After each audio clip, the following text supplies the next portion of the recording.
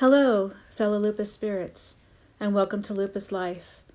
I'm Corey Hollingsworth, and I'm a spiritual advisor and meditation facilitator who lives with and manages systemic lupus erythematosus, also known as lupus. The purpose of this podcast is to offer firsthand, easy, and simple ways to manage the physical, mental, emotional, and spiritual aspects of lupus. Today's topic is depression and lupus. And the reason for this particular topic is because lupus tends to trigger a lot of emotion and a lot of mental things when dealing with lupus. And some of us experience the clinical definition of depression, which requires medication and medical intervention. And some of us experience just chemical imbalances in the brain that are triggered by certain things that are the result of living with lupus. And some of the things that I'm going to mention as triggers are things that are just things that everyone deals with. And because life is just kind of full of all kinds of fun things that cause emotional stress and can put us into a unhappy, dark place. And then some of us live with depression that is clinical and needs to be treated, and it can be attached to lupus or not attached to lupus. So the depression that I'm talking about is chemical, because depression is chemical, and it's also triggered by lupus.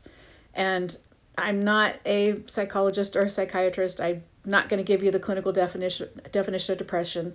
Basically, if you live with lupus, I'm going to assume that you also have bouts of depression. And so what I'm going to try to facilitate for you are some triggers that I experience. And these are not always during a lupus flare. These are just things that happen that could either cause a flare, they're happening while I'm in a flare, they happen as I come out of a flare.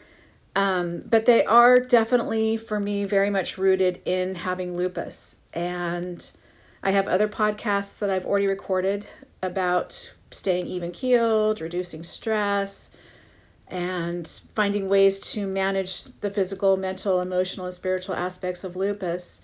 And I will have future podcasts about these topics as well that will tie into the emotional part of lupus. And so depression is a very emotional concept. It's also a mental concept. So I'm going to start with some triggers that I have noticed in my life with lupus during the past 11 years since my diagnosis. And one of those triggers is pain. So pain tends to be a very common aspect of living with lupus. And it can be mild pain that, hey, I can live through my day and be in pain. Or it can be, oh my gosh, I'm not going to be able to get out of bed pain. And I know that the part where, oh my gosh, I'm in pain and I can't get out of bed tends to trigger depression, because then I'm stuck in bed. And I'm not someone who likes to be stuck in bed. I'm not someone who likes to be just sedentary. I don't like to sit still. I know that for me, the idea of not being able to be in the world triggers a lot of depression-like symptoms. And so one of the things we get to deal with is the pain. So managing the pain.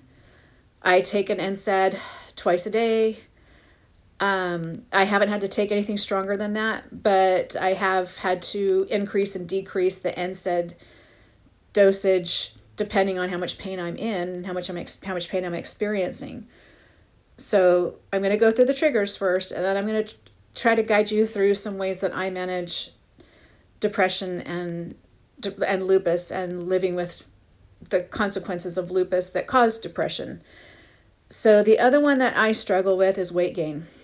I know that most of us at some point in time, if we're not on a daily dose of prednisone, I'm just going to blame it on prednisone because we all know how fun prednisone is. It's a love-hate relationship. We feel great because the inflammation goes away, but then all of a sudden, within a week, where did the extra 10 or 15 pounds come from? Seriously.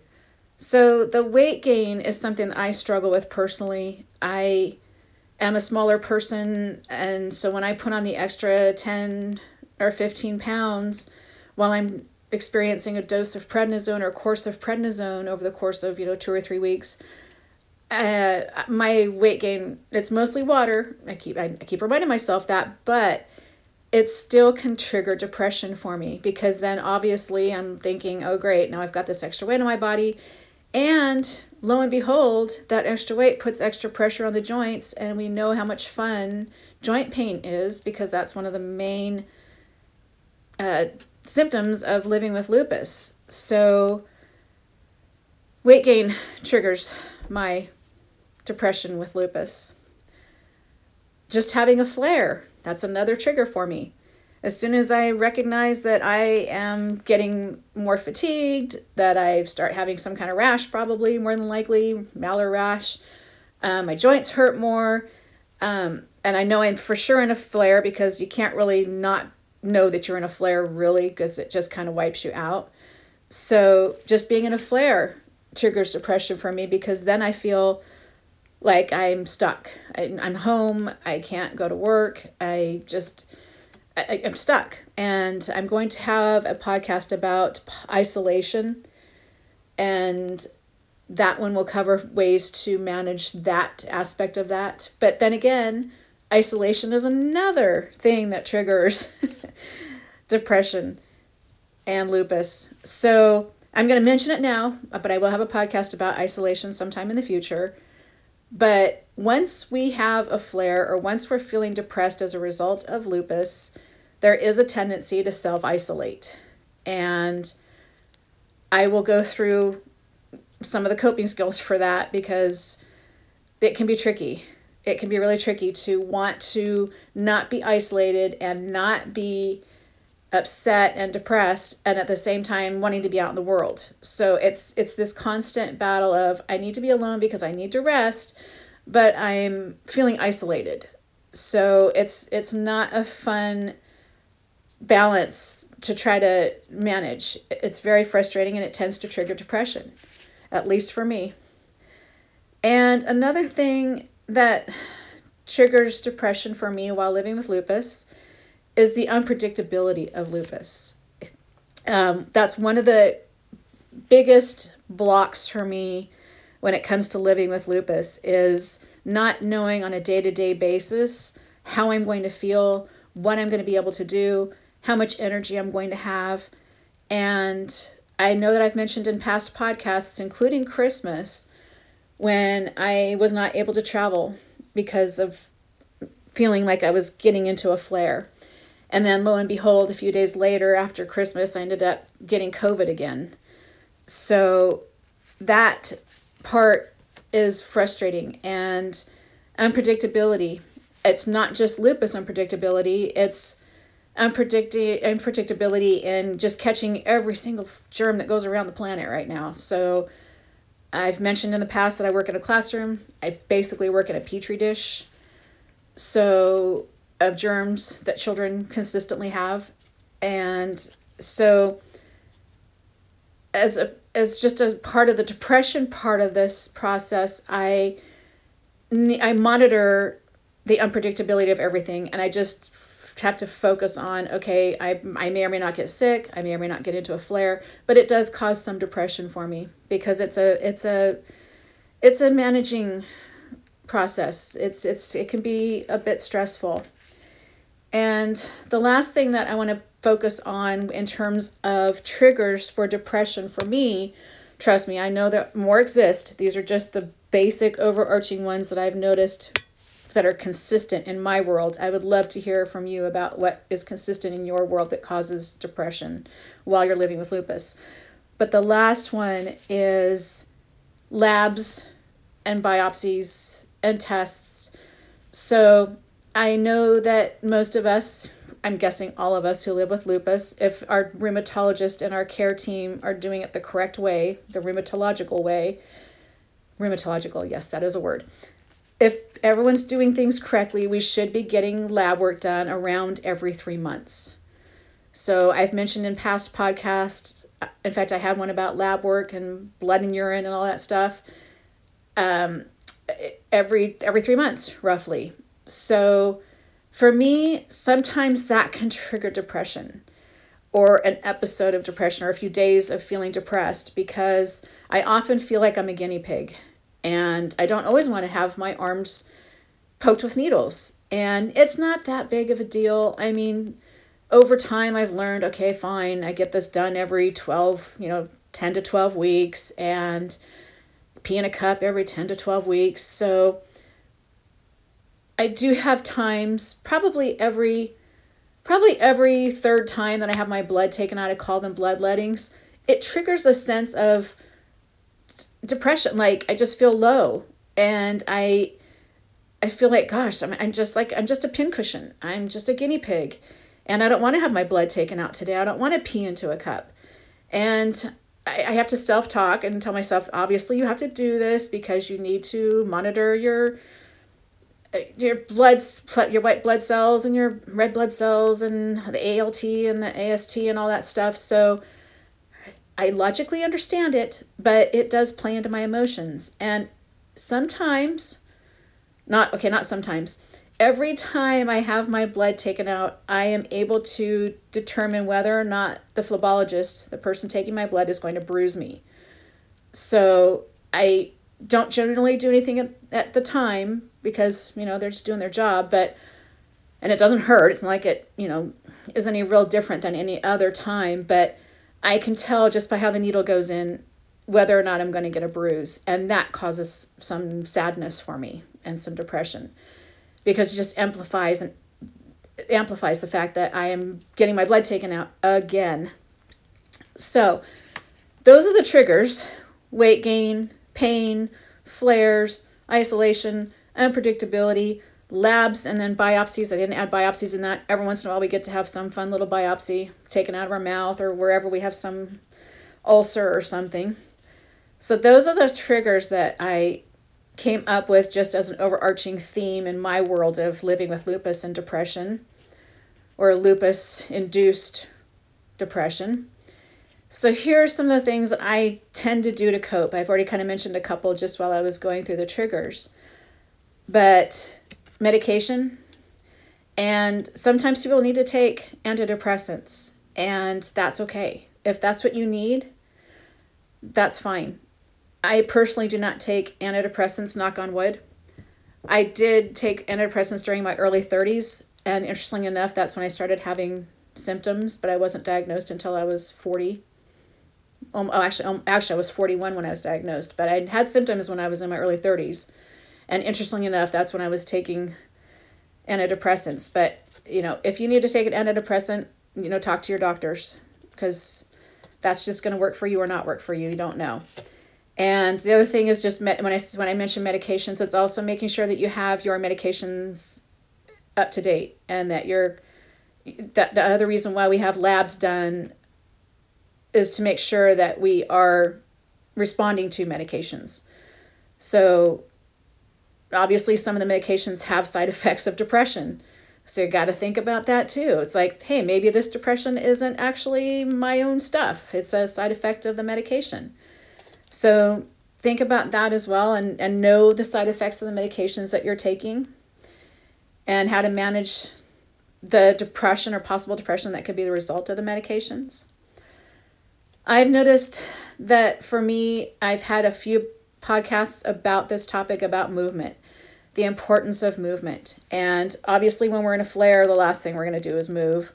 But when we're not in a flare, I have found that movement is very, very effective with coping with depression and sadness. I am a huge nature lover. I live next to a river. I walk every day as long as I'm able to. Dancing is good.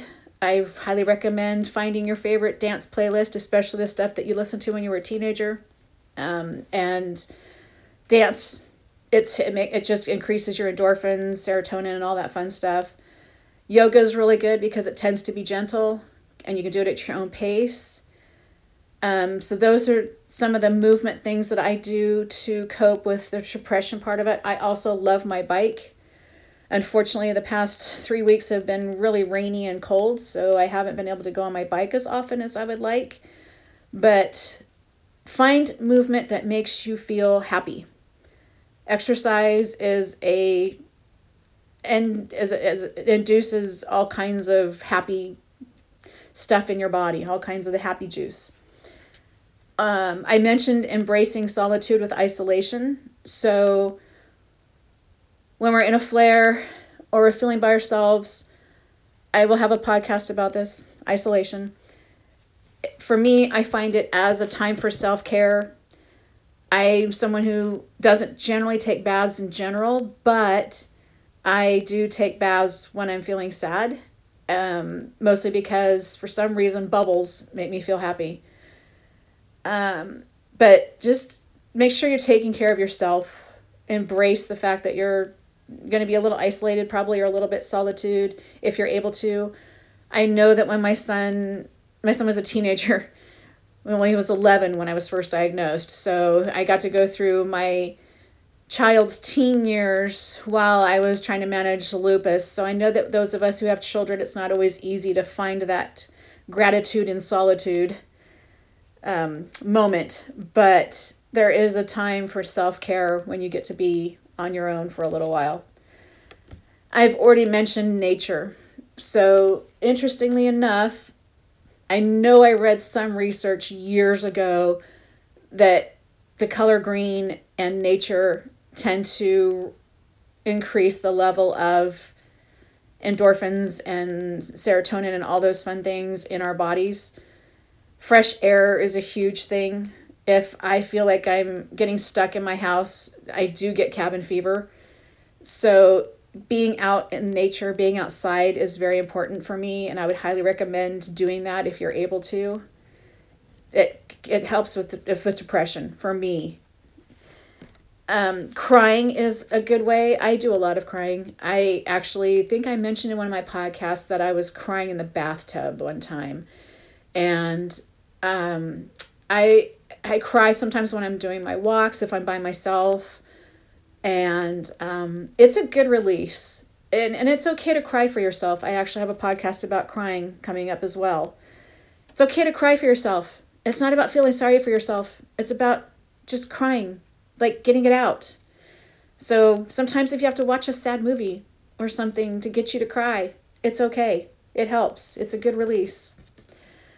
I am someone who's a huge advocate of music. I know that I have one of my first podcasts was about listening to music and memorizing song lyrics.